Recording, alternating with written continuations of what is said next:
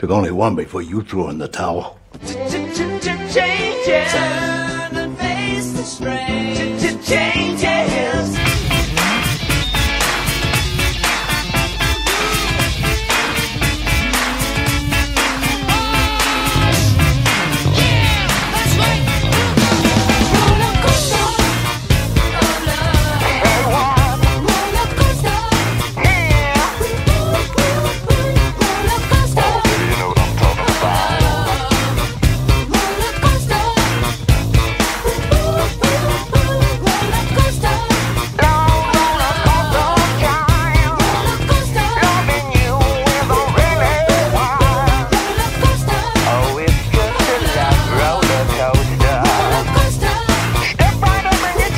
Welcome to Tales of the East End, episode 164. It's me, Gary P, and of course the Prof. Carl Riley. Gary, it's even hotter than last week when we recorded. Yes, It's even roasting. It's absolutely scorching now. There's no air. It's very, very hot, Prof. It's very hot. We're going to have to invest in a fan. Tifties fan. Official fan supplier of the Tifties podcast. Somebody please give us a fan. So we'll talk about our sponsors real quick. Ocean Electrical, of course. They are currently helping out with 6 schools for the Department of Education. They are giving back to the community, finishing off an office block in Blackrock, and they are doing all types of electrical testing. So Ocean Electrical, they do it all, literally. They're even getting involved in philanthropy and everything.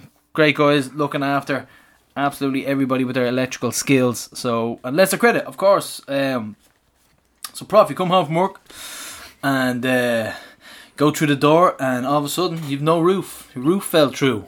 What do you do? What do? You call Leinster Credit. Why? They got your back. Taking my line now. And of course, the official brewery of the show, Four Profs. We'll talk about a little bit more later on. We'll delve deep into that green ribbon. It's coming, Prof. It's coming, hard and fast. So, where was my takeaway Guinness today? Oh, Prof, I barely even got down. I had to get a loan of a car. Lara rings me, says the dart's crashed. So the dart crashed. The kids, the nieces, the nephews, and all. No one was hurt and all, but it was a big drama. And I had to go get a different car. Come over here. Points. I actually was thinking about points, but then I realised I can't. I'm hearing a lot of stories and excuses about crashing darts, but at the end of the day, I've no Guinness here. No, I'm sorry, Prof. I'm sorry. I'll just abandon my family and get you Guinness. So that's it. We're going to talk about our comeback win in Derry. So we've 2 interviews for you. We have Pico Lopez and the Love Rovers Hate Racism gang, and we will be talking. It gets a bit deep, Prof. It gets a bit deep. I know you say don't mix politics with football, but sometimes you just have to stamp out the right and give them what for. So we've Galway goalkeeper, of course, friend of the show, Conor Kearns, and he returns to Tifties ahead of our FAI Cup first round tie in Tallaght. So it's a jam-packed bumper issue for you this week, Prof. So the club have been left waiting on permitted attendance, so we couldn't release tickets until Wednesday. This is still going on, so as we said, we're not sure. The rumours are bad though. We're hearing it's a small attendance. Well, I've written Wednesday there because I actually thought it was going to be today. Yeah. But we still don't know, which is ridiculous. And it's not Rovers' fault at all that we were in this position, trying to sell tickets 1 or 2 days before a match. Yeah, no. Mad stuff. No, we will snap them up, but it's just not ideal. It really isn't ideal. And we'll, like you said, you'll probably know by the time you're listening to this. Just on a side note, Dundalk have been allowed 1,000 fans for their European game in Tallaght, and Bows can have 8,000 against Dudelange at the Aviva. It'll be interesting, alright. They sold out their first allocation of 6,000, so steadily available on the day as well, though. I mean, there was tickets going left, right and centre. I got offered a couple of free ones as well. Said, no. No, thank you. I'd rather stab myself in the face. Question is, Gareth, how many Rovers fans will be in Tallaght on Friday who were also in Crow Park last weekend? Dun dun dun. Controversial. Controversial, it certainly is, Prof. And I can understand people have traditions and families and stuff like that, but like it's always been said before, it was like the brother sleeping with the wife. So it was a very, very tricky situation, which we are going to delve into. I've been saying it to Prof. I think it needs its own show. The Thomas Davis debacle and debate and court case, I think we only touched on it briefly in the road to Tallaght. I think it deserves its own one because it's fascinating. Not a lot of people know about it. I actually explained this to a couple of I think we could possibly have explained it to Pico yesterday, and Pico didn't know. Off air, we were chatting away, and he was like, "I never knew that." He goes, "I never knew. I was wondering why the Rovers fans hated GAA." So now you know. So we got educated on and off the pitch. I've decided to a couple of new players we signed. How we were homeless for 22 years and stuff, and they can't believe what I'm saying to them. Yeah, no, it is. It's crazy. I don't think enough people know what happened and the depths that they went to. The likes of the old Bond principal who had young children saying no to Rovers with placards on the side of the road. You know what I mean? But we'd Con and Graham last week. Prof Con is in Japan at the minute. Can I just say this? Con had his first ever KFC this week. In Japan, of all places. I listened to the show. Did he mention that? He put it on his Twitter. He had his first ever. Now he said there's enough sushi and enough rice. And I hope he feels how I feel. KFC is probably one of the most overrated takeaways or fast food, you could say. Without getting into small talk now, but KFC, Prof. If you had a go-to fast food, what would you go to? Burger King. Burger King, I love it, Prof. Absolutely. Big Whopper, fantastic. Good grub. So he waited until Tokyo to get his first KFC. I think it possibly was the only one that was available, but I'm totally with him. It's bang average. I'm not sure if he enjoyed it or not, but I think it's bang average. And Burger King, Prof, we're on the same page here, Prof. But yes, we shall move. So yeah, great reaction to them. Great guys. Loving Graham, loving the connection that they had together, and it went really well. Went down a treat. People really liked it. Prof, did you like how Graham wanted us to play 4-4-3 when we were listening back to the show? he made a mistake in the commentary. He's like, "Yeah, I think they should go 4-4-3 now." It's like, just slip an extra man on there. That's grand, yeah. No, I missed that actually. It was really enjoyable though. Really enjoyable. And Prof, you want to go for this one? No, over to you, Gar. Liam Regan Guimarães.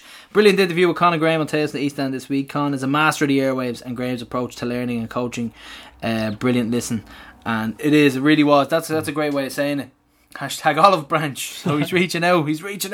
Yeah. The boys, we'll have to settle this over a couple of puddles in the 4 Provs, I reckon, Prof. See, me and Liam are trying to repair the damage that you and Dale have done but the over thing this is, nonsense. Right, I know, but see, the thing is, I was going to take the lads down, I was going to take Dale down and Liam Regan Guimarães down to the 4 Provs, but they've plastic furniture there.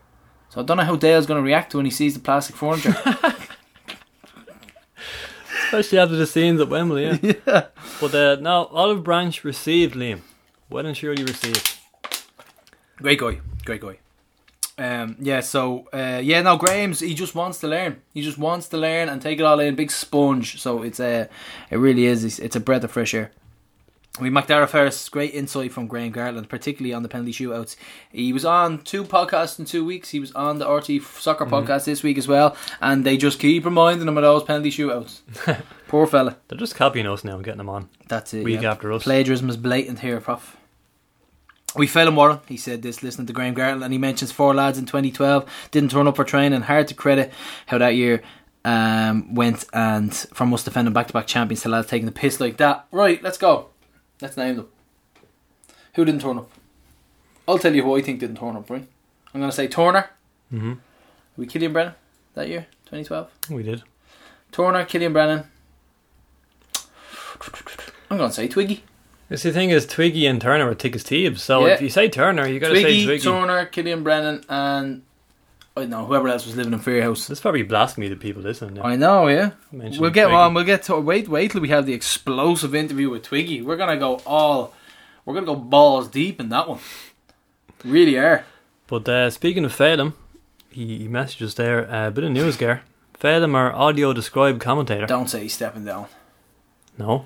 Go on. He's been promoted. How do you get promoted there? Because he's fitting in for Con Murphy and Des Curran, who are both away. Oh, wow. So, Phelim's heading up to the gantry. It'll be Phelim and Graham on commentary for SRFC TV for the Galway game. So, best of luck, Phelim. Excellent. I'm sure you'll be great. Really looking forward to that. Great news for Phelim. And as well, keep a little ear out for possibly the Prof and Gary P making their debut in some form, shape or form. I'm going to say it now. I would be a terrible commentator. I don't think so, Prof. I think your little barbs would be great. You'd have a couple of little barbs ready. A few little stats here and there, me talking shit, I think we'd be okay. But keep an ear out for it. We might be making our debut in the next couple of weeks in some shape or form. But what a podcast this week as well. Derry manager Rory Hodge on RT. So, am I the only one who thinks he sounds like he has food in his mouth when he's eating? A little bit, yeah. Listen to it. It sounds like his cheeks are full of nuts or coleslaw, remember what we were saying. But we Derry manager Rory Higgins on RT Soccer said it was all very strange what was happening before kick-off last Friday. Well, he didn't say anything we didn't know already, I suppose. You know, it was a bit strange, but these things happen. It was an unprecedented event. We'll talk about it in a while, but it was a crazy event. Like, it's never ever happened before in the League of Ireland or football probably in general. I can't imagine it ever has. So it's we have a little summary coming up in a while, but more importantly, Gar, would you like to give us a summary of what was said by Mark Bircham on this week's LOI Arena? Mark Bircham, and he came and he said this. Alright, meow, mate, meow, geezer, little bit of Scotch pegs, alright, meow, China plate, only having a bubble. It's like Mark is here in the flesh. So that was Mark, and I mean, very insightful. Again, it was great to hear from him. Becoming a friend of the show at this stage. So an old pal of mine got in touch. Good old Richie. Richie and I went to the Gael Talks, and we got fucked out after 10 days. Two only Dublin lads there. Limerick Lukey got fucked out as well.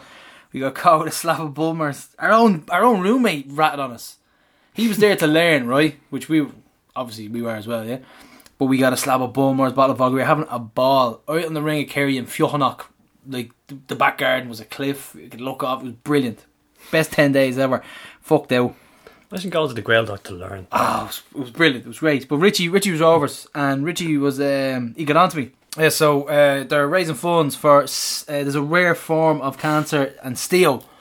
I think you might have noticed this on Instagram and things like that, but he's having a 5-a-side tournament in aid of Steele's treatment, and they've raised a fortune. I'm nearly sure they're hitting the couple of thousand mark already, but it's on the 28th of July. It's €100 per team, 7 players per team, and the final will be played on the 31st of July, so 15 minutes per half, so I'd be absolutely banjoed after one half. It's all to be played in the Oliver Bonds pitch. So Richie's originally from Oliver Bond, him and his dad, good old Billy. So we are looking for 16 teams to compete. So if you want to get involved or you want to help raise any sort of funds to help him with his cancer treatment, let us know. So you can get in touch with us, or you can get in touch with Richie Bourne on Facebook. And yeah, so all the best to them for the fundraising. Right, so up next we have Adam Spollen and Dan Moynihan, plus Pico of the Love Rovers Hate Racism campaign, and it's been blowing up on Instagram and Twitter recently, and we've wanted to raise a few quid, so we'll talk a little bit about how we can get a few quid up and sell some t-shirts after the three lads, and we have a little chat here. So it's Pico and the Love Racism, or Love Rovers, bit of a mess up there, Love Rovers Hate Racism campaign. Right, so I'm here with Dan and Adam, who have been steadily building the Love Rovers Hate Racism campaign, and Rovers' very own Cape Verde International, and hailing from the hotbed of talent that's Crumlin's Pico Lopez. So thanks for coming on the show, lads. Firstly, Dan and Adam, tell us about how it all came about and what inspired you. Dan, we'll go with you first. So yeah, it was just, there's a group of us. It's just not just me and Adam. Actually, it was Ethan and Sam. They started it back in 2020. And we were kind of inspired because before, you would have seen the club was bringing the residents from Clondalkin Terrace Centre from direct provision into games, and then obviously with COVID that wasn't possible anymore. So we just started off with stickers, and we were raising that just to get some to get training equipment for the kids there. So we were just getting footballs, cones, that kind of thing. And yeah, it's been kind of an organic process. So we just wanted to kind of create a anti-racist culture throughout the fan base, and kind of I think it's just very important just to kind of cement that message, really.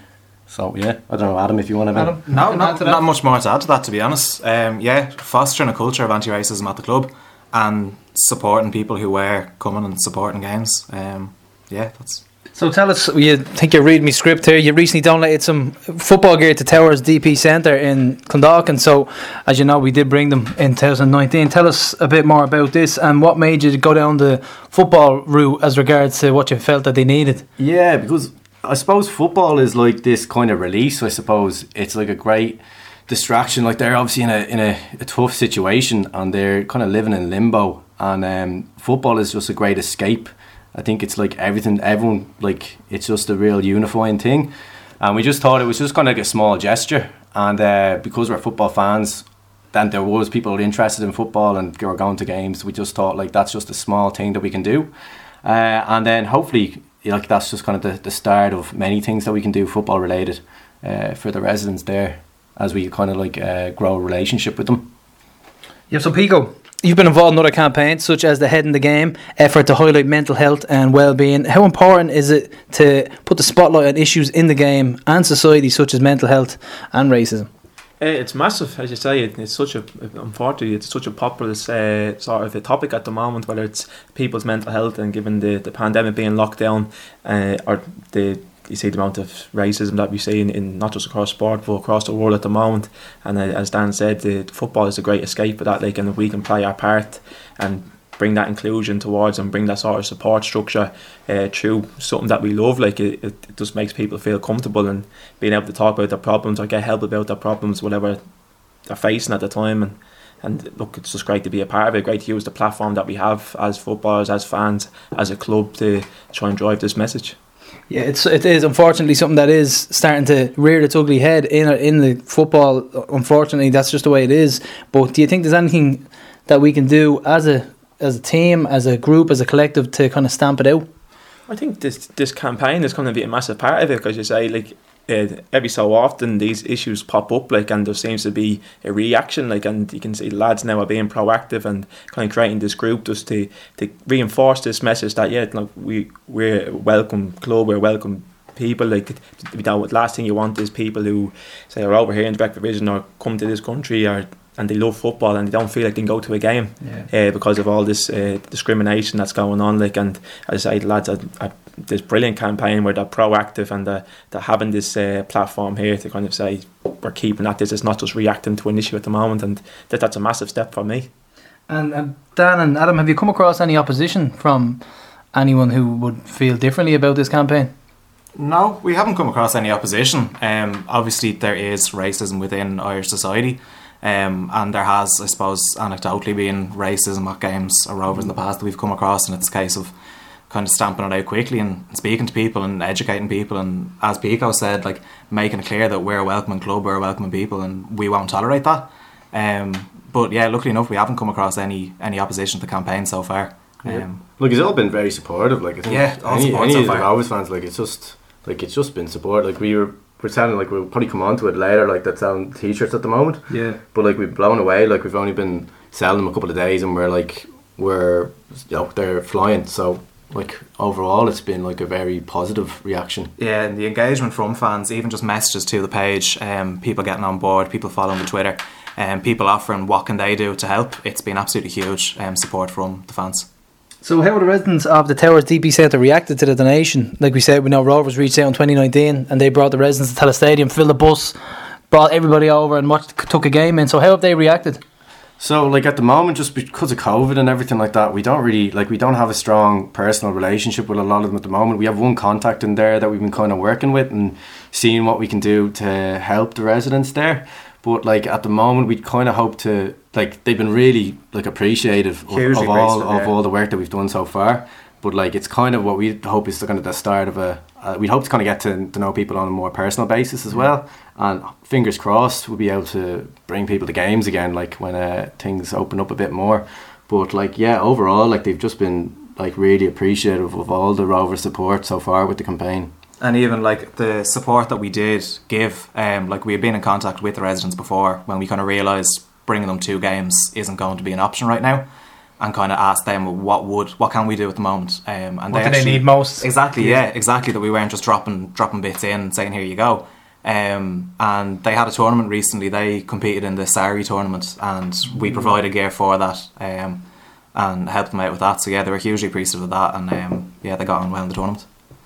So I think, Pico, you might be taking your badges soon. We might have to get you involved, taking a training session every so often. So when the lads eventually do get the gear up, a presentation from yourself, maybe a training session could go down well. A few heading drills, whatever they need. Yeah. No, it's brilliant, and like that. Like the lads have a spot on. Like you want that personal interaction. You only want to go in and meet the people that you're helping out and supporting, and just as you say, get that rapport. And look, if you have a kick around with them, even better. Like I think that's the best way to get to know people. Like so, yeah, it's definitely something we'd be up or down as well.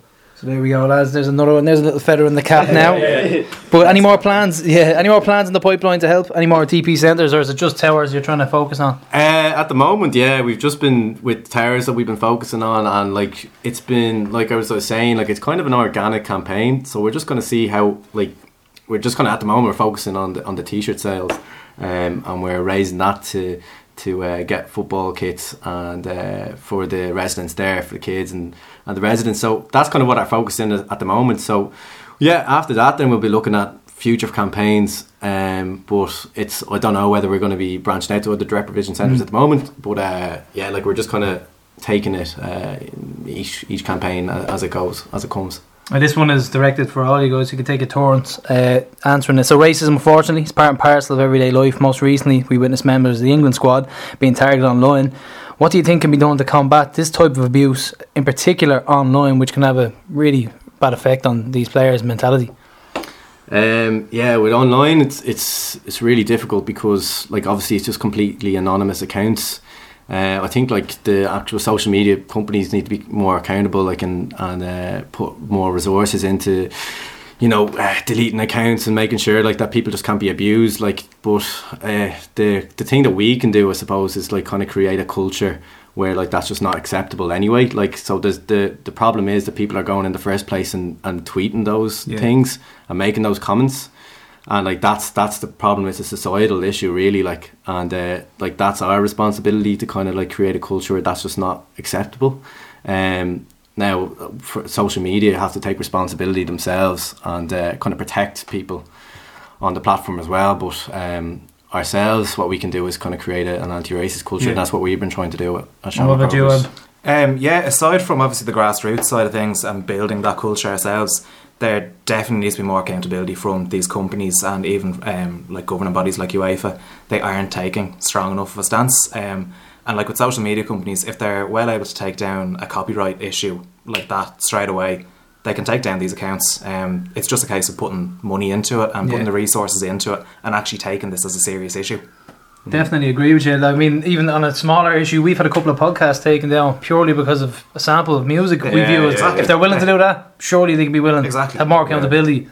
But Pico, yourself, I mean, you be in the spotlight as a Rovers footballer and a professional footballer. Have you ever experienced any of these issues?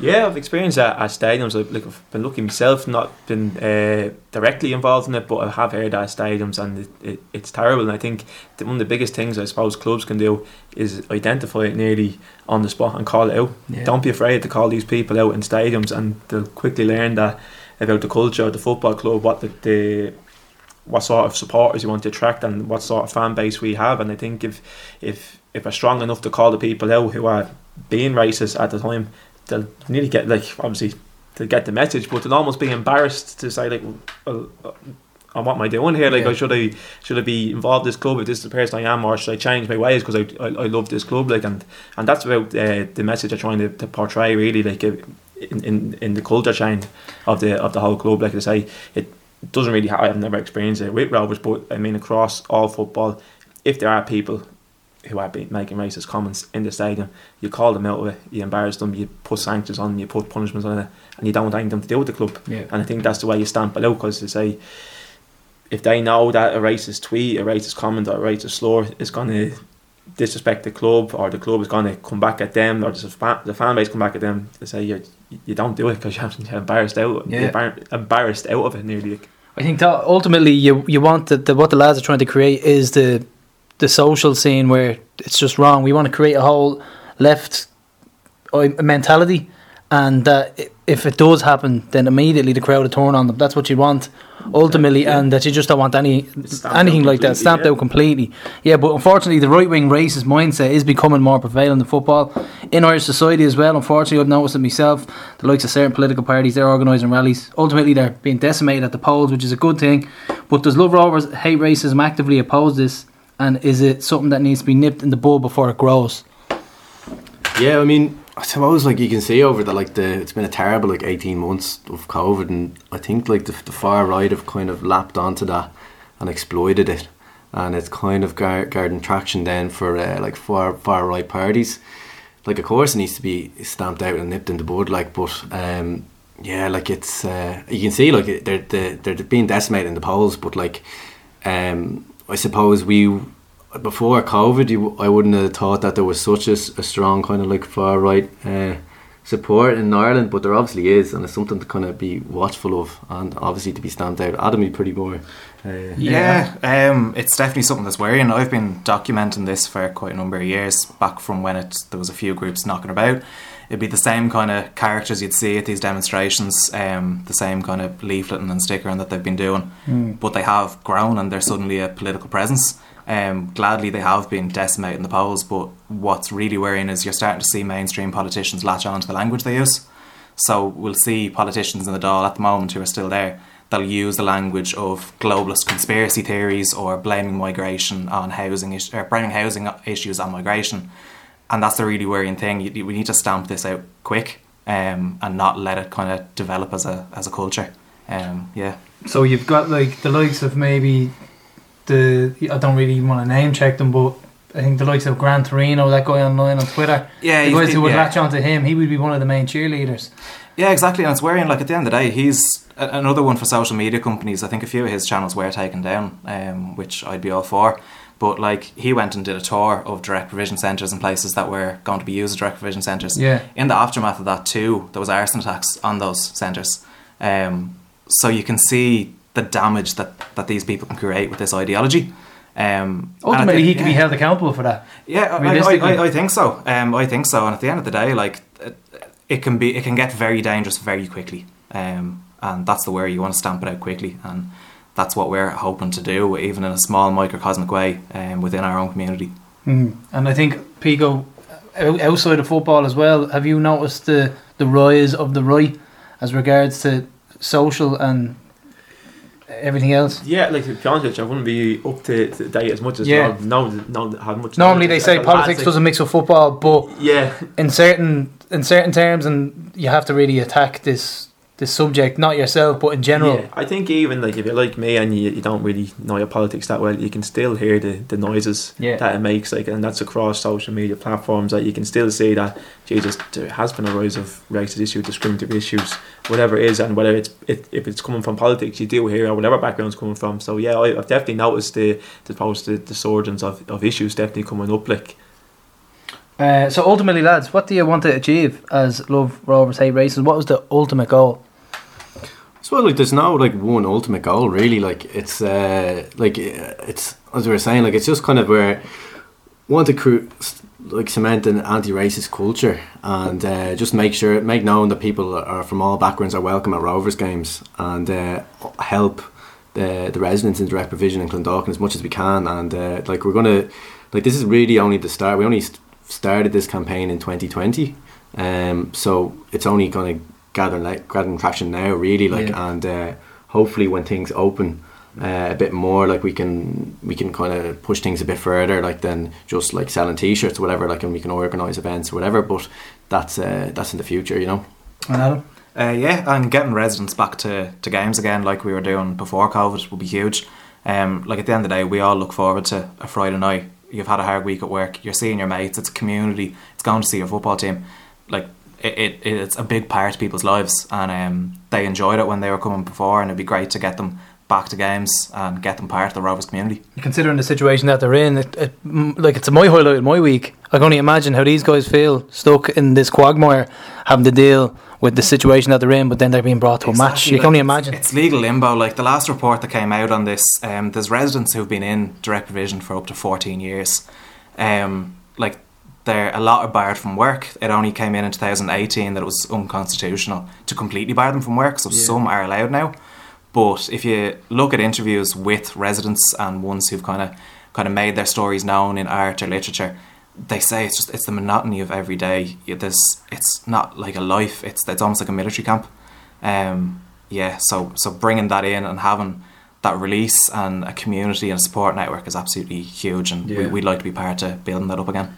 So we'll move on to some happier news with the reaction to the campaign. It's been brilliant. You've even had historian podcast supremo Donald Fallon getting in on the act, and I love Donald. I think he's brilliant. He's the voice of Dublin for me. Have you been happy with the reaction? Surely I have. I mean, my missus was delighted. She was on everyone's Instagram and I was saying, look at you blowing up. She was delighted with it. But tell us, are you happy with the campaign? Oh yeah, like we're overwhelmed. Like it's very hard when you're doing any of these things, like what the reaction's going to be like. So you're obviously a bit nervous before kind of like going out to the public and stuff. But like we've been overwhelmed by the support from Rovers fans and beyond. So look, we're still selling the t-shirts anyway. Like, so we're only a couple of days into it, so hopefully it continues. Adam, absolutely blown away with it. Like, we had kind of conservative projections at the start, like how much we're hoping to, how much we're going to be able to contribute, and kind of day by day in the first few days into it, we're hitting those ones that we were hoping to hit by the end, and the support's been absolutely amazing from Rovers fans. And yeah, hopefully it'll continue and we can really do something solid with this money. So tell us, where can listeners get their t-shirt, and any more info you want to give about the campaign, let us know. Yeah, so you can go, we have an Instagram and a Twitter account, so it's Love Rovers, Hate Racism.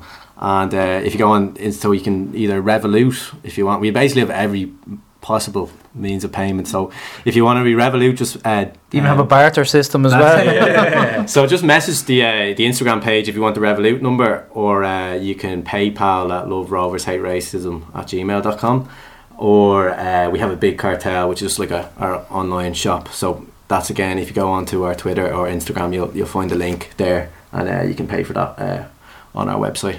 Yeah, so that's it, guys. Thanks for showing up today. I mean, it's been great. I've been working with you for a week. I was probably the most tardy photo opportunity ever. Turned up a couple of hours late, but we got it done eventually in the rain. We had a bit of fun, but it's been brilliant talking to you, and I want to make sure that this reaches everybody you can.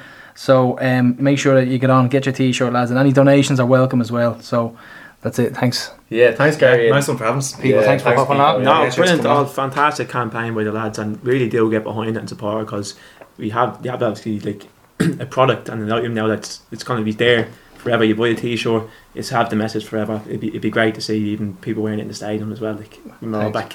Yeah, so that got a bit deep, but it's something that kind of needs to be talked about, because it is starting to rear its ugly head, unfortunately, in football, considering you saw recently with the England team getting abused, and just in life in general and in the streets of Ireland as well, it's starting to rear its ugly head, especially in the likes of the National Party, who are starting to gain a bit of momentum, small bit of momentum, but I think it has to be snuffed out before it gets any bigger. So so with the lads, the way to get a hold of one of these priceless t-shirts, it's PayPal or Revolut. So the t-shirts are €25, and 100% of profits will be used to provide football jerseys and kits for the residents of Towers Direct Provision Centre in Clondalk, and free shipping in Ireland, €5 EU and €10 worldwide. So it is a great cause, and like we talked about, Pico is going to present the gear, and he's going to have a training session with the lads as well. So fair play to the boys. It can be bought through their big cartel website, and you can find it on the Instagram and Twitter page, and if paying through PayPal or Revolut, just add your order and address into the note section.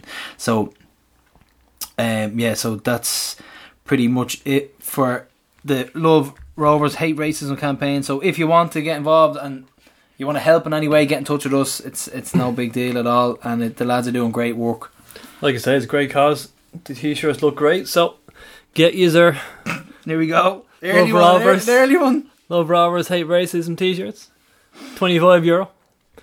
Get user shirts. Yeah, that's it. That's the users. I know we're going to have more users. I know if you and Larish did a bit of modelling, Gary, is this the next step after Gogglebox? Yeah, we're actually the worst models ever. You put Dancing on Ice on hold. Dancing on Ice. We were about an hour and a half, 2 hours late, and turned up, but it was great crack, because people were just walking by, and I'm lifting Lara up onto a pole to put stickers on it, and people, they're taking photos, they're just looking at us going, what the fuck are they doing? And me and Lara, I had Lara on the push bike, giving her a crossbar, going up and down. It was great crack. But no, it's like I said, it's a great cause, and even do a little bit of reading into direct provision and what's going on there. It's absolutely shocking that it still exists and it's still legal. So No, it's a great cause, and check it out. So if you want to check them out, or go on to Instagram, Love Rovers Hate Racism. It must be trending now at this stage. We've a giveaway at the minute, so check out our Tales from the East Stand and East Stand Pod Twitter and Instagram, and you can win a t-shirt. So you can go and you can share it, tag us, tag a friend, tag anyone, share it, like it, do whatever. You will be in the pot to win that t-shirt. And make sure you follow Love Rovers Hate Racism on Instagram and on Twitter as well. Like I said to you earlier, Gareth, RIP our Twitter notifications, because when I was doing this, I was thinking to myself, Prop is gonna, you gotta love this. People are retweeting the shit out of this. It is, it's going down really well. So thanks a bunch for anyone who looked after it. So, Prof, we came 2 goals down in the Brandywell.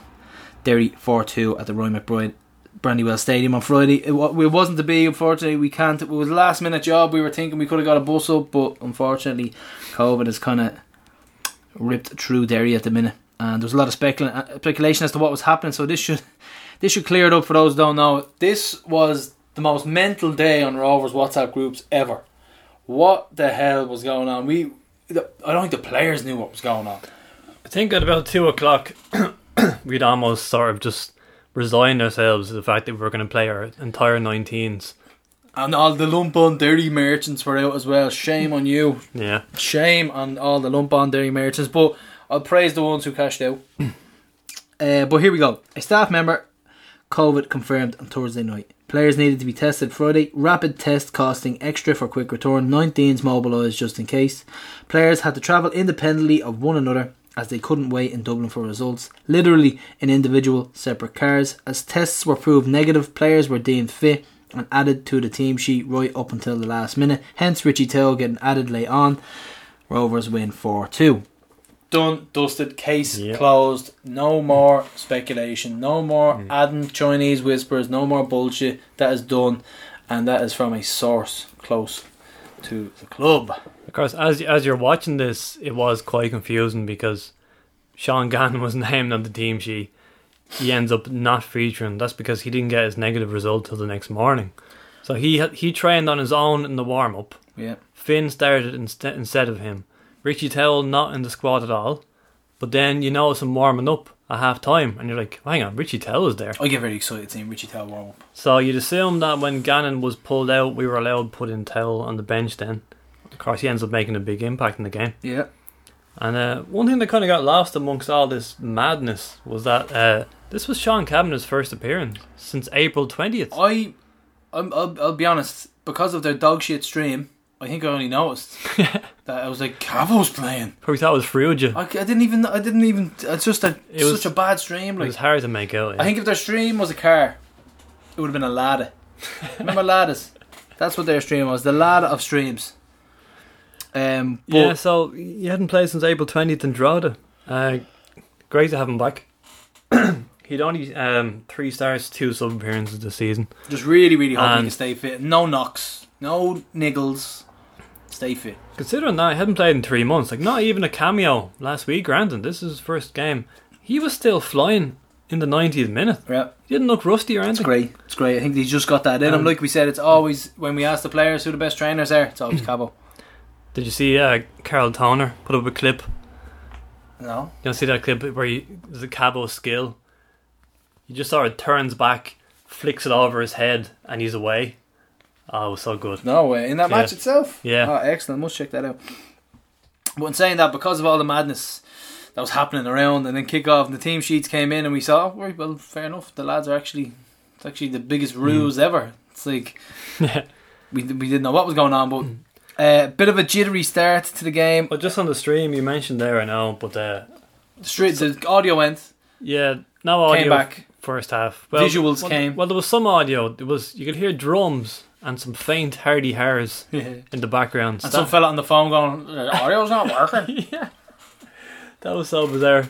Fella on the phone, and then I think they scored just as he was still on the phone. It was very glitchy for their goal. I thought it was a set piece initially. Staff described it as a steam train starting, the audio. Yeah. Did you also notice during the game that every time Robbers got a throw in, you just hear screams from anyone got to do with Derry in the stands over this stupid throw-in issue. Oh, yeah. I think the commentator mentioned it as well. He said Something along the line. He made a funny one. He made a funny joke about it anyway. Yeah. But we unfortunately conceded on 21 minutes, and it was one of those scrappy goals to concede. Like, we need to cut this out. Do you know what I mean? I think, considering what happened on the way up and the warm-ups and everything, and because we won, we can say this now, but it wasn't the ideal. It was a shambles before the game, so it wasn't an ideal way to warm up for a game, and it evidently showed in the first 25 minutes. So no way to prepare for a football match, obviously, so you do have to allow for that. But the clean sheets, I think that's 1-11 now, so yeah, do need to tighten up. I think we failed to clear the ball, didn't we? Just inside the box, and then it was just rolled across for an easy finish, so that was 1-0. Then we went on and we had I couldn't believe this. Like, was it a penalty? It was Pico and Junior grappling as a corner came in. Seemed soft. A bit of a grapple in the box, do you know what I mean? Unless they're blatantly hanging out of him. I find it hard to see in the stream now, but Pico deemed to have pulled him to the ground anyway. Yeah, and then he slots home on 31. Prof, where were you for all this? Where were you and giving out Manis saying he's not going to score this? You went the right way, actually. So we're 2-0 down after half an hour, and you're thinking, how have we gone from that stunning Slovan Bratislava performance to this? And we were only saying that we wanted to build a bit of momentum. And what did you say to me? You text me saying, can you just send me a voice now saying how we're not going to come back from this? Yeah, it worked a treat last time. And I didn't say anything, so we're 10-1 odds at 2-0 down. Yeah, Where are we? If I'd known that, I would have had a nibble myself. I'd have had a little nibble on that. Yeah. Little nibble. I'd have had a good bite out of that. I didn't know. But a few people backed it, yeah. Hopefully, lads, well done. And shame on all of you that lumped on Derry. Shame on you. I won't name and shame. I'm not sure there's a few. Game of Thrones give shame. Yeah. And then 42 minutes probably Burke. And this was typical Graham Burke. When he gets the ball in this area, he scores. Mm-hmm. Simple. There's no getting around him. He's either going to bury it or slot it away or get a penalty. So perfect time to get a goal. Good build-up play. Actually very good. Not as good as the second goal, obviously, which was unbelievable. But this was actually a very good move as well. Excellent. It was. We started to really click on, and it was perfect timing. Perfect timing. Watts' cross was cleared. Then Berkey drills it into the bottom corner on his left foot. Watts was magic in this game. Can we just clear that up as well? And did you see the little dummy he did where we were countering and there was a 50-50 ball and he went to kick it but he dummied it and then he went on again and steamed ahead of the defender. It was just magic bit of play and we nearly scored from it. It was just lovely to see Watts back and just ticking all the boxes. And that's the second time this season Gary has dropped Berkey away to Derry and he scored. Reverse psychology, Prof. I'm telling you, it's all in the head. It's all up there. Berkey up to 46 goals now, so he's closing in on the 50. He's getting in there, Prof. Yeah. And so it was our 19s were all in the ground, as we said. They all travelled. Hence the cheers every time we scored, which is quite funny, wasn't it? Yeah, that's a strange one actually. Because I mean, really, if that's the case, I'm going to put the tracksuit on next time and just blend in with the lads. Who's the weird old man in your squad? But half-time, Prof, approached and we went in 2-1 down and I was confident enough because I thought we've momentum here. Like, it was a fantastic game against Slovan and then the double sub came and Richie Tell and Rory Gaffney came on. What a double sub to make. Richie Tell just excites me every time. There'll be a lot of being blown later on now. At the time this might have looked a bit drastic. I like it. I like Bradford grabbing it by the nads, just grabbing the game and saying, "Do you know what, this is for us to take," and it was a very brave decision to make because he knew we weren't exactly brilliant in the first half, so ended up making all the difference, throwing in the towel. But from the beginning of the second half though, our tempo was really, really good. We came out of blocks flying. It was possession football, but meaningful possession football. And Brazzer has said it a million times, we love this pitch, so I wasn't exactly shocked how fast we got back into the game. And what about Aaron Green turning into Pirlo? Yeah. Did you see what he did for these goals? We'll talk about it now. So we came and we 2-2 at 55 minutes, Ronan Finn, right? This was a fabulous goal. It's a goal of the season contender. This is the goal. Greener, did you see the ball for Greener gave in to Scales? How does that happen? Like, that's stunning. Unbelievably stunning. Cuts out 3 players, He loves the Brandywell. He plays well up here. Breener does, doesn't he? So he cuts out, and it wasn't even as if it was down the wing. It was in between three players, and Scales is in. Scales just crossed it for Finn, and Finn had a lot to do. Super finish from Ronan Finn, and in the words of the commentator, fabulous goal. So Commentator was good in fairness. he was was good, yeah. impartial. He was, yeah. But absolutely stunning team move. Beautiful. It has to be one of our best team goals of the last Yeah, 5 years. Really does. anyway. I can't. Yeah, it's totally up there. Probably really is. That's Finner's first goal since we beat Sligo 4-0 in October of last year. Before that, he hadn't scored since May 2019, so a rare Finner goal. It was on our lips, all right. We Yeah. were wondering about it, and superfan Mark Turner couldn't tell us. So shame on him. Can someone tell us what they injected Ronan Finn with during his knee operation? Because he's been unreal. Absolutely brilliant. He's been such a leader, such a breath of fresh air back in the team, and he has gotten this team out of a rut, possibly single-handedly. So fair play to Ronan. And then again, rough. We toured 62 minutes. Rory Gaffney coming in, and this was. I have a question for you. Actually, you might not get it, but this more fabulous play. Borky and Gaffney. Yeah, Little 1-2. Ships it over the top. Little dink. There we go, right? There you go. Dink, lob, chip, whatever it was. Ooh, That was a dink of a pass. it was glorious, whatever it Or was. could have been a chip. No, I think there's more trajectory on a chip. But either way, if you feel like you have a different opinion on that, let us know. But little dinky pass in, and then Gaffney just steamrolls his way in. And I'm thinking to myself, alright, bit of a chance here, he's going to square it. And he buries it. How narrow is this Off angle? the bar. When's the last time we scored off the crossbar? Did it come off the crossbar? It hit the bar, I watched it about 20 times. I watched it a few times. It clipped it. I thought it hit the net and then came back up to I the thought bar. it did a round, a whirly, Yeah. you know, it did a round with it, but it did. It clipped the underside of the crossbar. So I'm trying to think, is it Borky? Borky hit the crossbar and in. I He think, gave it a might, cracker, didn't he? I think there was one this season, maybe. But, watch this back. Look at the angle. I mean, from that angle, you're thinking he has to cross the ball here. And it's an outrageous finish. Ridiculous. Absolutely out of this world. Barry's in the top corner. And by the way, he let the ball bounce probably too many times. Yeah.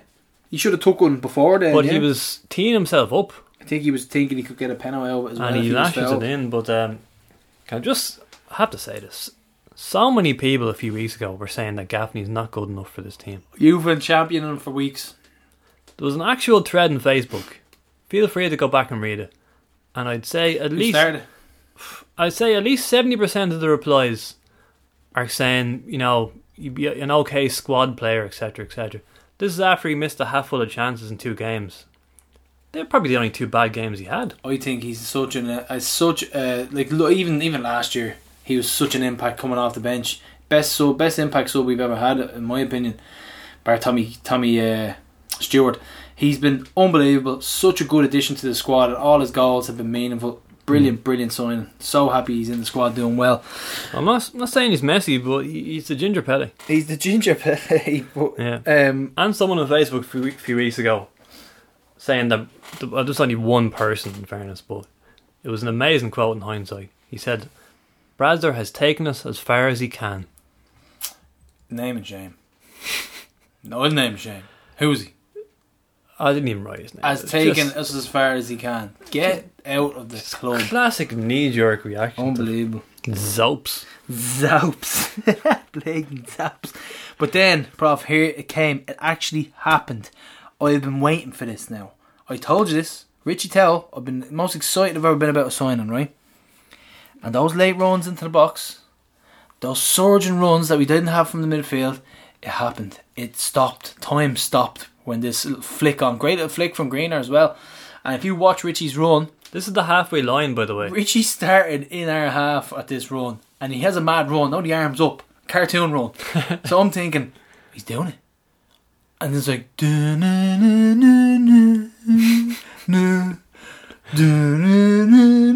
I'm looking at him going, he's doing it. By the way, It's happening. there was 2 runs. It was, yeah. Gaffney just pulled back. Tell and Gaffney were in sync, run together. We never see a goal like this with even one player.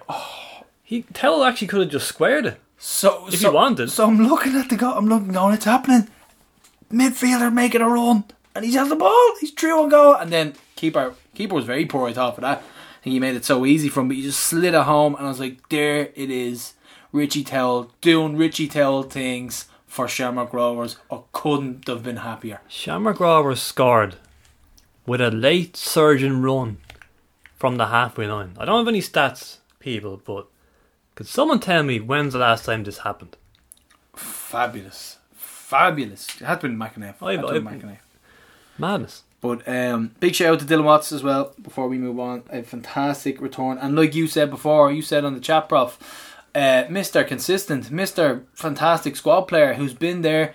All the departures have been happening around him, all the incomings have been happening around him. He has stayed consistent throughout this whole thing. So yeah, big shout out to Dylan Watts. But obviously Richie Towell is kind of the one people are mentioning. I mean, not even him in the squad. And look at the impact he has. 2 goals in 3 games already. He's doing exactly what we hoped he would do. He's scoring and he's lifted us. You know, he's setting standards like he did with Dundalk.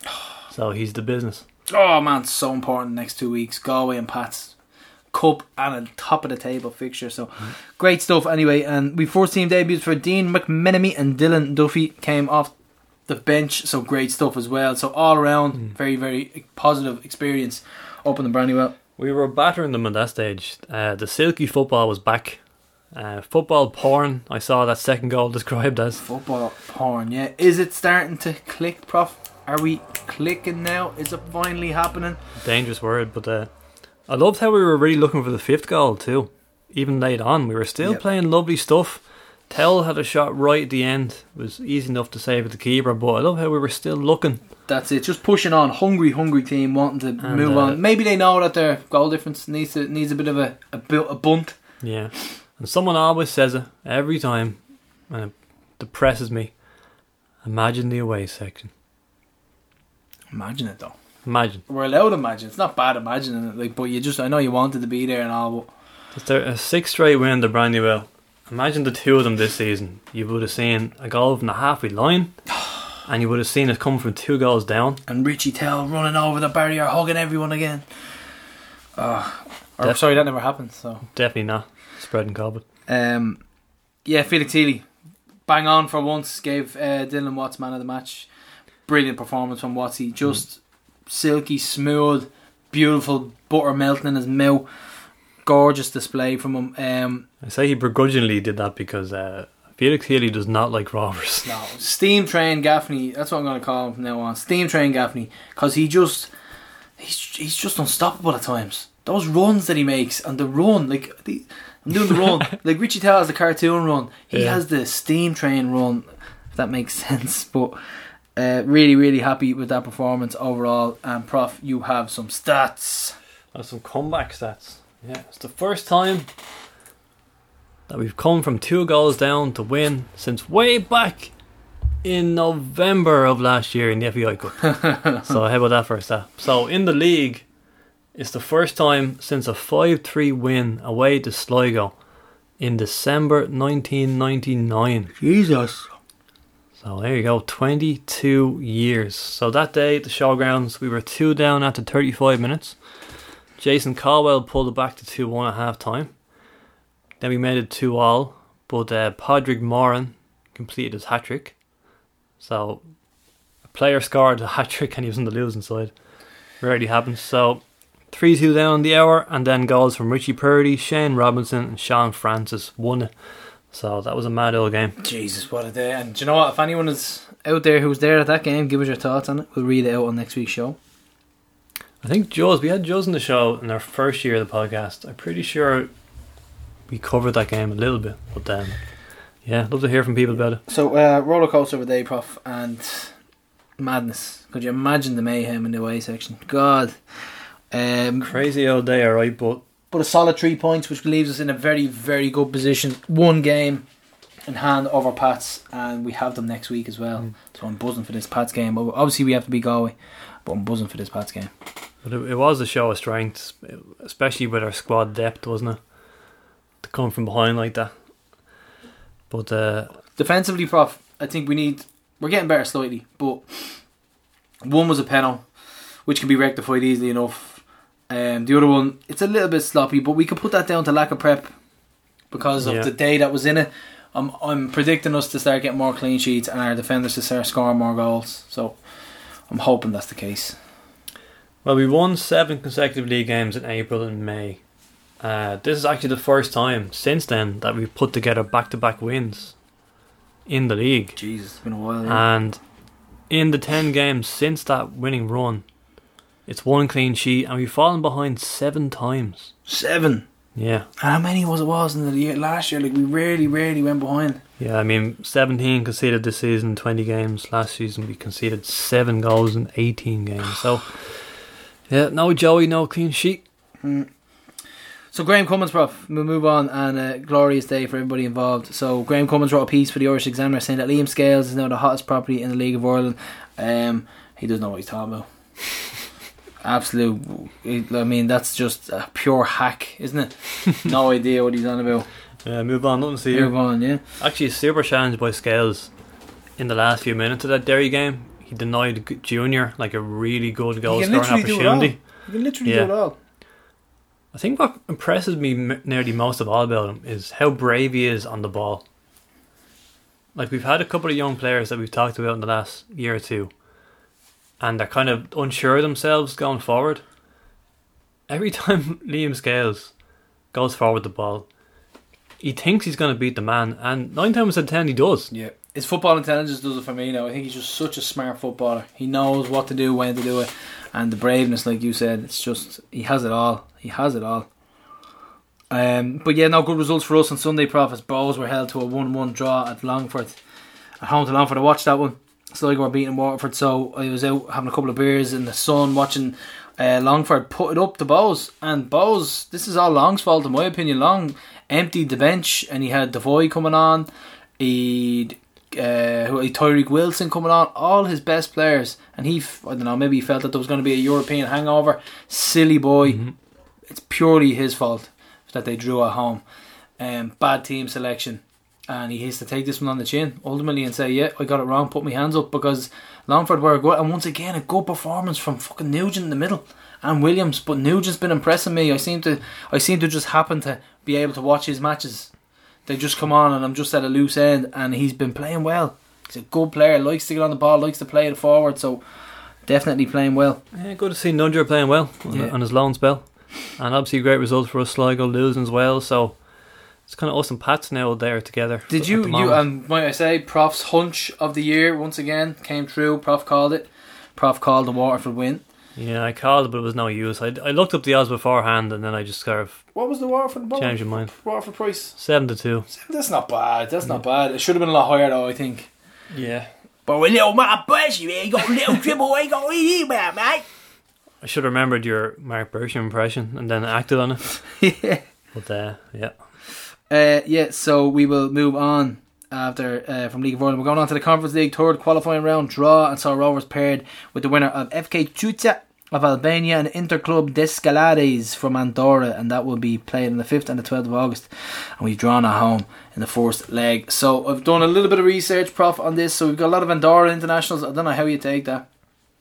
They put it up to Ireland there recently, so a lot of Andorra internationals. Albania, they have one Brazilian, I think, and mostly Albanian. So no, by all means, I put this in the chat about the papers and what they're saying about it. Gifted favourable toy, handed winnable toy. I don't like any of that. Yeah, don't like it. We were certainly due a winnable tie. We've look at our luck compared to Dundalk the last year or so. It's absolutely ridiculous. Totally hate those articles. So I won't be paying any attention now. 1.3 million prize money on offer if we win. The Albanians lost 5-0 to Sheriff in the last round. Inter, the Andorran club, they were beaten 1-0 by Dundalk last year, and that was their European debut, so they don't really have any European pedigree, this crowd. And this season they went out to a team from Kosovo in the Champions League preliminary round. Okay, so it's a little bit of confidence there, but it's still, you can't take the piss out of this at all. I mean, you can lose any game of football, so either way it'll be a new country for us. Like, we've never played Slovakians before Slovan, and we've never met Albanians or Andorrans before. I would love to go to that Andorra stadium, the one that had all the apartments around it, and it was very picturesque when Ireland played them. Very, very cool. I'd love to go there. I don't know where they play, but it's unfortunately we won't be heading over. But if you look at the Albanian league table last season, it was I think it was Matty who pointed this out. Look at Tuta's record. Played 36, won 17, drew 15, Jesus, lost 4. Plus Prof's annual scouring the internet for random correspondence of Albanian and Andorran heritage. We're gonna get even harder this year. Gar, I've got 2 strong leads already. I'm telling you, I'm gonna pull this off. no doubt at all. But Dundalk have been had a stinger. Now Levadia Tallinn are no joke either, so they're going to play Vitesse Arnhem, who have a link with Chelsea as well. So you're going to have all the Chelsea starlets on loan with them. So you're looking at Levadia Tallinn, and Bows will play PAOK if they beat Dudelange. Dudelange are no joke either. Luxembourg is no joke for football anymore. No, they've massively improved. You have Fola Esch, you have Dudelange. Dudelange won't mess around. That's going to be a tough fixture. I'm going to say Bows will go out. I'll say Dundalk will scrape through. I think they might get a bit of Europe out of that, but I think Bows will go out and they'll scrape through, but we'll go on. So you're saying Bows legend Keith Buckley won't inspire them to another European win, Gary? That's Bows legend Keith Buckley, who jumped ship to Bray Wanderers for a few extra euro. Yeah. So he was at Bray when they won the Leinster Senior Cup. So tell me, what has... So he's not won a trophy with them even. Exactly. So what has Liam Buckley, or not Liam Buckley, what has Keith Buckley won with Bows? 0. Same amount of trophies as their other legend, Detzer. Dave Scully. No, you're on the right full. Pender. Derek Pender. How many trophies has he won? He's probably there for the Leinster Senior Cup, was he? Fat 0, possibly just the Leinster Senior, but either way. If they play PAOK anyway, if they do play them, still best away fans ever in Tala. It was mesmerising, wasn't it? Yeah. Watching them more than anything. Brilliant. Great lads as well. So we're moving on to the Roadstone Project and the Shamrock Rovers Academy. Passion, respect and unity, Prof. We have got the under-19s and they have beaten Drogheda out there 3-0. We had the under-17s, 3-1 win at home to a tough treaty team. The ladies, under-17s, 1-1 with Donegal at home. And then we have Rovers winning 5-1 out in Ferry Carrick against Wexford. And the 14s, Gart's boys, 4-0 against Wexford. So a good weekend all round. That was a hat-trick by Dara Marshall there for the 14s. So banging in the goals and doing well once again in the underage section. Yeah, so big shout out to the Rovers project and the Roadstone project for having some fantastic results this weekend. But we've 8 Rovers players who have been called into the Ireland under 15s camp this week. So we've Jack Ellis, Olaf Bodic, Hugo Gwiatsowski, Daniel Mayer, Keane Dignam, Zach Reddy, James Roach and Darren Marshall. And a very, very proud moment for Mr. Our former Jonathan chairman. Roach, former chairman, who his son has been called up. So a proud moment, him playing for Rovers, called up for Ireland. And obviously the talent skips a generation. Or maybe Erica, his lovely wife, was fantastic at football, but certainly not Roachy. But congratulations anyway. You know, we jest, but fantastic. Very proud dad. Yeah, some very promising players in there, like Johnson's son James. You got Marshall, like I said, scored the hat-trick. Dignam is meant to be a big prospect as well. Yeah, so really looking forward to seeing some of them blossom and head into the first team, hopefully. But we have a great interview with Community Officer Tony O'Neill on SRFC TV, and there's 207 kids taking part in the 12 over summer camps and a fantastic uptake. I was watching this actually. It's on SRFC TV, so every so often I'll just throw SRFC TV and watch some goals, and then this came up. Very well spoken, Tony. Great at what he does. Great guy, really, really good. And you know, as we run these things at half time of our stream, whereas if you watch like a Derry or Bows stream at half time, it'll be blank or they'll just replay ads 10 times. You know, we're actually putting some effort in and we're recording original material. Yeah. To keep you entertained at half time. That's it. We just that little bit extra for you lads. Yeah, so that's it for the Roadstone Project. And next up, Prof, we have friend of the show, and of course, I'll keep that to myself. I won't say much about him. He's a great guy, Conor Cairns, and here he is. So making his return to Tifties, it's none other than Conor Cairns. Welcome, Conor. Cheers, lads. Thanks for having me again. Gareth, thanks for showing up this time. Yeah, if people remember a couple of years ago, it was me, Connor, and Carl. We co-hosted the podcast in Johnny Blues. And I remember Carl was always hoping he would break the record for most listens. It was 2 years ago, nearly to the day, actually, because I was checking on SoundCloud earlier. And here's the important part, right? You guys are at 1,649 listens. Mark Kenny and Tony Cousins still narrowly ahead of you on 1,691. Now, so close. Can we just say that out of maybe 1649 listens, 1,000 of those are probably just Carl sitting in his room replaying them. Or Connor. Or Connor, yeah, you could be a part of that crew. So we're still ahead, are we? You're still up there. You're still you're doing well. But Carl was on the Titties hotline recently, and he spoke very well, we thought. So Connor, you're giving up your dream to host to co-host the League of Ireland podcast, and you decided that you still want to give this football thing a go. So you're with Galway now. So tell me, are you living there or are you commuting or what? No, I'm living here pretty much full time. Get home the odd weekend if we're near Dublin, which in fairness is like every second week. So it's grand settled in here. Missus is down with me pretty much all the time as well. So I have someone nearby at least to keep me busy, keep me out of the football. That sounds superb. Living in Galway, hopefully not too far from our square. About 5-minute walk. Oh, for God's sake. Listen, we were trying to get the fixture reversed there last week. We wanted to we give up home advantage. Yeah. Carl said start of the season, he's like, if you get Rovers in the cup, Tiffany's bogey bus and everyone's staying in your gaff. Like, he actually said it to you. We were just going to show up. But you had a difficult season at Pats where you spent most of it on the sidelines. And talk about where your head was at the start of the year. And did you have other offers? And what was the conversation like with Caulfield when he signed you? So my head was directly in the bin for most of that year. I wanted to pack it in at one point. Like, when I went into lockdown, I was like, geez, this isn't for me. I'm not like, I just so finished with football.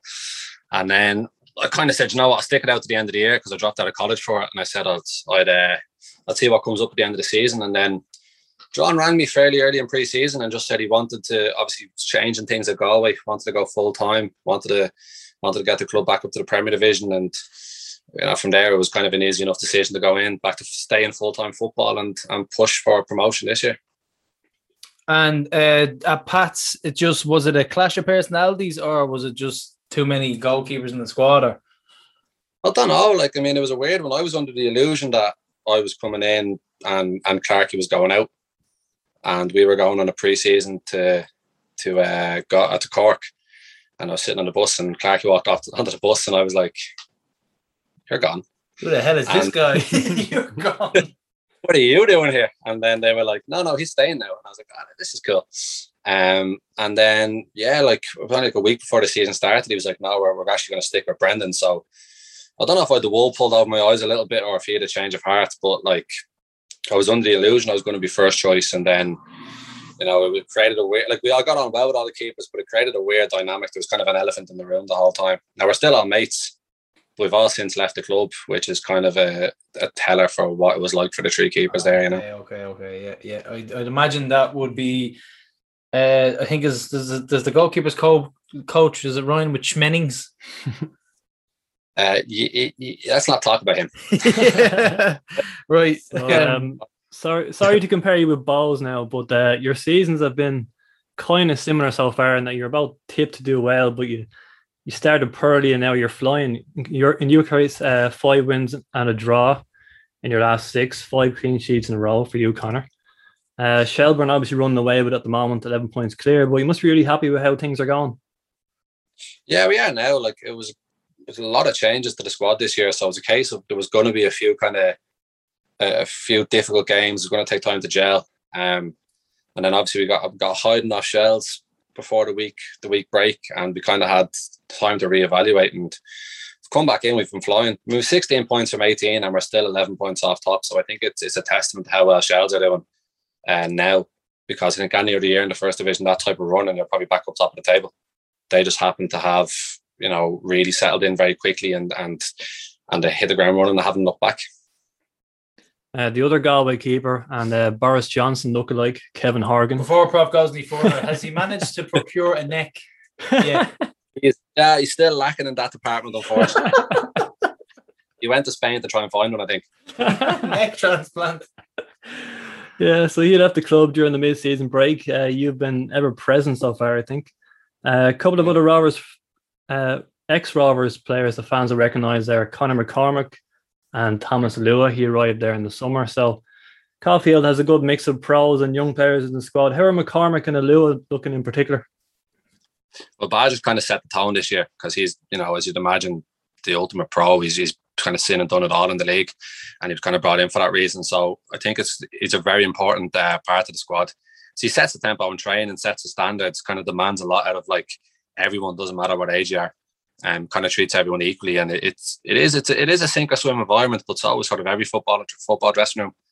And I think that's since the break, especially, he's really been a driving force behind the turn of fortunes. We haven't seen much of Galway play. Has he been in the middle of the park? Well, I remember he used to play right full for Rovers at times. They're sitting in front of the back four really for the bulk of the season. Crunching everything. He had a bit of a spell at centre half as well earlier on in the year, in the middle of a back three, but for the most part, front of the back four. Still refereeing games as well, which is always nice. Yeah. He is. He's captain for a reason. He's, like you said, he's probably, the days of being moved around as a young player in the team are gone for him. He's the mainstay really. And Thomas, like, he's only in a couple of weeks. He's been going fairly well. He's kind of tough for him. Tough start to the season with the way things went. That other crowd, and obviously he left Rovers to get first team football. So I think it's important for him now to go and get the head down and start getting to work, because he's been kicked on and training quite well the last couple of weeks, and probably just needs minutes in the legs now. Yeah, that's it. But it's tough to break into a team like that. I mean, you're breaking records. We're going to talk about that soon. You're breaking clean sheet records. You're doing well. You're climbing up the table. It's not exactly easy to go in and knock someone out of that team, No, yeah, and I think there's an element of patience involved there. Like, it's tough when you sign. Probably at the time he signed, we weren't going poorly, but we'd had a couple of hit and miss results, and I think since he came in, he wanted to play out either up top or on the left, but the two lads are banging goals in and we're winning games. So it's a tough situation. You can't complain, but at the same time, you want to be playing matches. So if you look, it's a long season, and the way things are now, he's going to get a chance, I'd imagine, because even the heat, the way it is, changes are going to have to be made in games now. Like. Yeah, exactly. And do you ever think that you'd live in a world where Johnny Ward would be the media officer of your club? Isn't this a strange one? Because the whole podcast dynamic, and then he ends up at the same club where his media officer is Johnny Ward. I think it's mental. Yeah, I actually haven't had a chance to meet Johnny properly yet. Carl is dying to meet him and introduce himself ever since the bus incident. But no, like, he's about the place, but you don't really see him. He's kind of hidden in the corners, taking notes. Yeah, so Johnny should be well aware of what this stat is. He's lived through all the Gary Shaw goals and the last-minute defeats for a decade now. So, Conor, do you know how many consecutive wins Rovers have over Galway? Prof's ready with the stats here. I'd say it's about, I would imagine, about mid-2000s. I'd say about 2007, maybe last time they bet them. I'll go with 14. That sounds right. We're not too far off. The answer is 19. Whoa. Now, is that daunting? I'm supposed to say no, aren't I? He likes a challenge. Look, there are different teams, different squads. We'll give it a bash. No pressure on us. So exactly. 19. Yeah. Now, I know you got on great with the. Sorry, go ahead. Did you give an extra 3 games for the cup game and the Prof nearly on the pitch? Cup quarter final, or that wasn't in the pitch. That was just Mason in a dress. He borrowed Prof's dress. Now, I know he got on great with the UCD historian Declan Hughes. By God, that man can talk. But are there any locals in Galway who love to tell you the story of Galway's famous 1991 FAI Cup final win over Rovers? It's this year in particular, because it's 30 years, isn't it? This year, pretty much. Well, yeah. Every person you meet associated with the club kind of brings it up. And ever since we got Rovers in the draw, I think a lot of people thought it was going to be like a fairy tale reunion in the final, but got them in the first round. But yeah, it's been it actually is around the club quite a bit. You hear a lot about it. It's on our jersey, I think. It's on our jersey somewhere. So you hear a lot about that. So as we said earlier, you and your brother Carl appeared on the podcast back in July 2019. We'd just beaten Bran in the Europa League, but we still hadn't ended the FAI Cup hoodoo at that stage. We'd also just signed your UCD teammates and friends of yours, Gary O'Neill and Liam Scales. And at the time, we might have looked at them as decent squad players. Now, you look how brilliantly they both performed against Slovan, the Champions League. At this stage, they're integral to Brazil's team, aren't they? Yeah, well, I think I kind of feel them when they both signed. Like, I was personally, because I saw what they could do, never in doubt they'd go in and settle in because they were always capable of playing at that level. I know the two of you said between themselves and Gaffney, they're the three best players in the pitch against Slovan, really. And like, I think it's a testament. Their domestic record since they've gone in is unbelievable. Like, they've been integral parts of that run that Rovers had without losing games. So I'm delighted for the two of them, but at the same time, I'm not surprised because they've always been capable of that, and it's probably the least they deserve out of what they do in football for the talent they have and the effort they put in. Well, see, when Rovers finally did win the FAI Cup trophy, we were all in the Abo the night for the celebrations and continued on the next day and the next. And it was a special day for the Cairns family. For the which? For our family? For the Cairns family, yeah, the Cairn Traps. What? Well, how did it go down in the Cairns household, considering your lifelong hoops? Grand. Yeah, it was like, I think, I remember my favourite memory of that was, it was me, Bucket and Carl watching that, and the game ended. And I turned to give Carl a hug, thinking, supporting Rovers all our life, finally got this. And he was climbing all over Bucket. And he turned, goes, take a picture of me and my real brother, will you? I was like, cool. Celebrate this one with a Brian Berry of my own. So now we want now you want us out in the first round. So it's a strange one, but as Ozzy Nate would say, mixed emotions. Mixed emotions. I was wondering when that shout was going to come out. I was going to try and pull it. The dynamic in the crowd is very strange, and I don't think I'll be standing next to Carl for this one because he's intense. He's very intense when you play. Yeah, he's going to sit in the stand, I think. Yeah, no one needs to be honest with you. Like, turned to me, came back after the time we played in Tala, and he was absolutely fuming. Rovers won 3-1 with 2 late goals. I've never seen him as angry. Apparently, you called over front, by the way, which is an interesting one. No, that wasn't me. That wasn't me. There's been a lot of people in the stands. All right, there's a lot of people in the stand. A lot of people dressed like Gareth with the same quiff.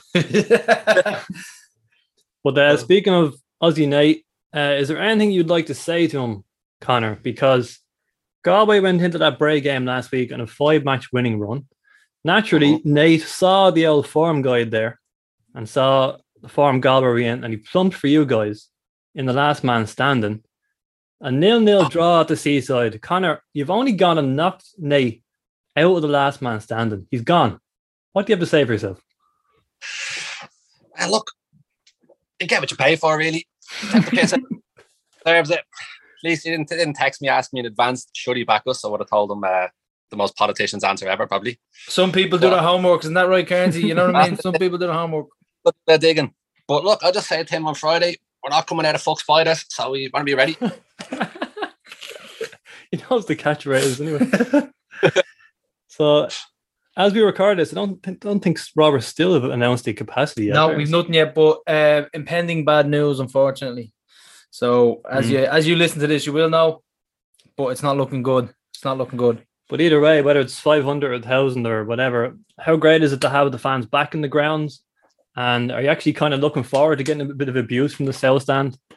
Stuff like "you fat bastard" rang out last time you were on Tad. I'm sure Gary will be leading the way. And considering we've been quite strategic and very effective in our abuse of goalkeepers lately, with Abibi certainly getting it in the neck and totally being effective. So don't take it personally, okay? No, I will. Never come on the podcast again if I get anything. The only worst thing is I was 12 kilos lighter in that game and never called me "you fat bastard." So God knows how it's going to go this week. I remember Connor saying, man, just like, I'm 1/3 of an Alan Manis and they're calling me a fat bastard. 1/3 of an Alan Manis. Before we let you go, you might remember when you were in Johnny Blues before in 2019, when you were cracking open a non-alcoholic beer right next to the microphone. I asked you, what was your favourite interview? Or even what was your favourite part of Tales from the East End in general? And you said that you loved Connor's Corner. Now, right. People will remember young Rovers fan Connor Foley, aka Berry Bear. He used to write these nonsensical texts in the WhatsApp group, and we would read them out loud on the show verbatim. But I think Barry learned his lesson, didn't he? Because the material quickly dried up. He stopped using his phone at 3 or 4 in the morning when he's on a session. There were a few good ones that I did save, but it wasn't enough. I needed to build more of a collection. Well, Mr. Kearns, I'm delighted to inform you that Connor and a few young lads are after going on holiday to Portugal. And to say that he's let his guard down would be an understatement. A treasure trove of material. I've seen one video. That's all I've seen. Oh, no. Treasure trove. So you know what? Just before we went on air here, he sent in a great one. I was like, oh my God, I can't even keep up with this. We have to wait 2 hours now. But you might remember last time we did this with Aaron McAniff, and he just said, what's wrong with this fella? So looking forward to seeing your reaction. So, Mr. Kearns, would you like to participate in the much anticipated return of Connor's Corner today? I'd be ecstatic to participate. So the three of us can just ask you to get right in close to the microphone every time it's your turn to read. So you see your name before each thing there. So you see I'm first there. So watch out for when you come up. So I'll kick us off here. Connor says, so many things in the world that I'd love to know the answer to. Area 52, time travel, the Banshee is definitely real. Not a comment to be seen here, by the way. Barry doesn't do comments. Next one. He'd beg debate whether GG, Avery Finn, E.T.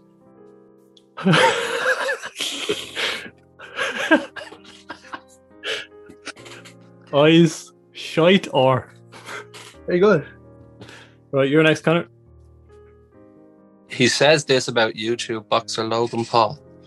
Not as bad as he used to be to K. That humbled him, done that, and he's still not as bad as his brother. So that's his thoughts on Logan Paul. I agree with that. And we have, after Aaron Green misses a one-on-one chance against Dundalk, and we look for clips online. So Barry says, anyone have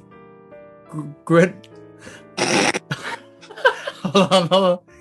Anyone have Gren Miss? You're again. And then we have, he said this about Ray Whelan.com. He says, first time, meant Ray over Tajir asked him, did he know you to do Guhum in to see wherever you stand? There you go. Very touching story.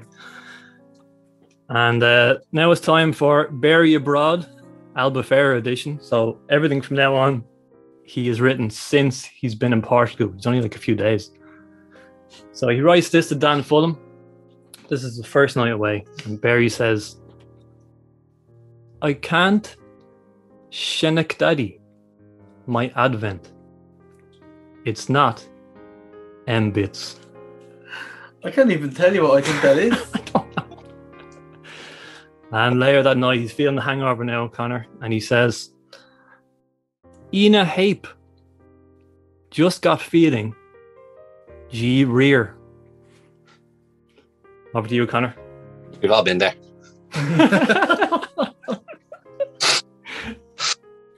On the way home from the night out, he expresses anger at the taxi driver. Now, he'd I do, why not I say? Is he a caveman? Booga booga. That's an angry Victorian. That is.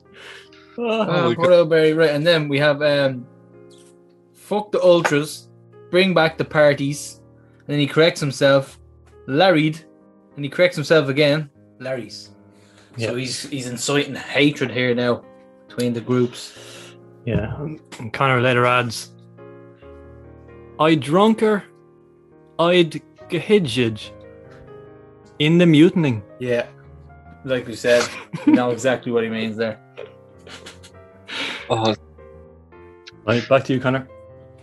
Barry and his pals meet and hang out with some Irish girls in their apartment, and he takes a selfie of one of them in the apartment. He says, she's a Northsider though.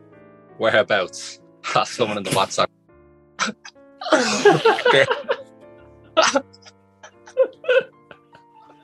Oh, belly button.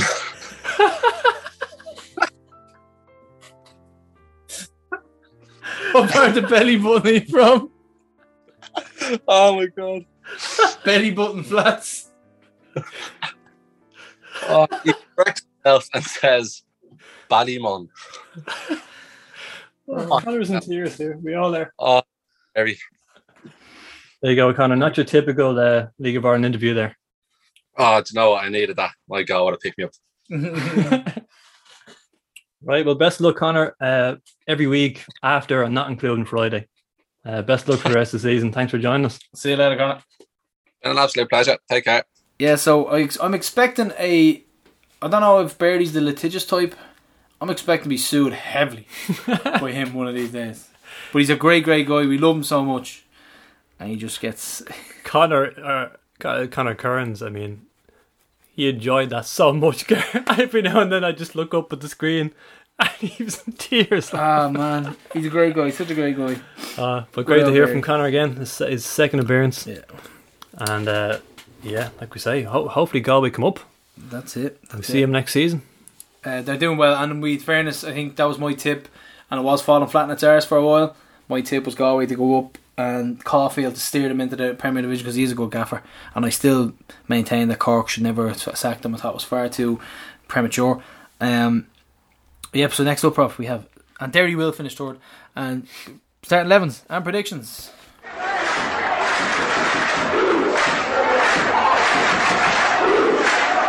Yeah, so this is kind of getting harder as we go on, Prof. I thought it was going to get easier because we have more squad members, but it's actually getting harder. I have a couple. Now, considering it's the Cup, and we've got Pats next week, I still want to go through. I don't want to fuck about. So I'm going to go Manus, Scales, Pico, Joey. Mm-hmm. I'm going to go strength. I'm going to go strong here. I'm going to go Cavo on the left, Finn on the right. Cavo needs games, so definitely. Cavo needs games. Yeah. Definitely. Finn on the right again because Finn has been undroppable for me. Towell and Gary O'Neill, I'm loving this combination. Like Jason Maloney said, a little bit of discipline in beside Gary O'Neill and it works a tree for him. I think it's really good. The top three, I think Greener was magic against Derry. He was fucking unplayable and you can't drop him. Gaffney came on, changed the game, and I just love Gaffney. Burke, for me, good player. I'm dropping him a lot lately. I'm dropping him again. Watts was man the match, so Burke is gone. So I'm going to go Watts, Greener. Right, just keep dropping on top scorer. He'll keep scoring. But there you go. Yeah, we'll keep going till it stops. But Watts, Greener, and Gaffney. It's like the Junior Hoops raffle. So the sponsoring the match ball. So I'm going Watts, Greener, and Gaffney up top, which leaves us with Gannon on the bench, leaves us Borky on the bench, leaves us Mandroyu on the bench. So there we go. This is what a big squad can do for your team. I'm gonna go a humdinger 3-2. I'm going to go Humdinger 3-2 and Gaffney, Greener and Towell with a late surging, lung-bursting run into the box. And cannot wait for us to hopefully go through to the next round. But it's a tough one. Like, I'm leaving out Grace. Do you know what I mean? And even though we were talking about getting games into him, yeah. But I'd rather get games into Cavo and have Scales in the team. Let's go Cavo on the left instead of Scales. And get games into. I love the way Scales advances from the ball with the ball from centre half. So I think that's a no-brainer for me. Finn has been brilliant out on the right. I can't. Like, I'm dropping Burke, fair enough, and Mandrew, but I just think Green, Gaffney, and Watts up top is definitely enough to slay this Galway team. And like, even if you had Greener, Gaffney, and Watts on the bench, and you had Burke and Mandrew and someone else up prop, you'd still be very confident with that bench. So it's a really, really good squad at the moment. Yeah, I'm going to play Mandroyu and Burke there instead of Watts and Green. Oh, we finally differ. And I'm going to have Greener coming off the bench to hopefully nick an L brace there. Oh, lovely. What score are we going to go? And I'm going to say an L 3-0 win. Oh, clean sheet. Hopefully. Yeah, so that's our starting 11s and predictions, Prof. And so your LOI TV season doesn't cover this, guys. So €5. Make sure if you aren't able to get into the game, you pay your $5 and you get your stream. Fantastic stuff as usual. And like we said, Phelan making his debut alongside Gartz. Really looking forward to it. And Connor's opposite number, Gar, Alan Manus, on Friday. will look a bit different.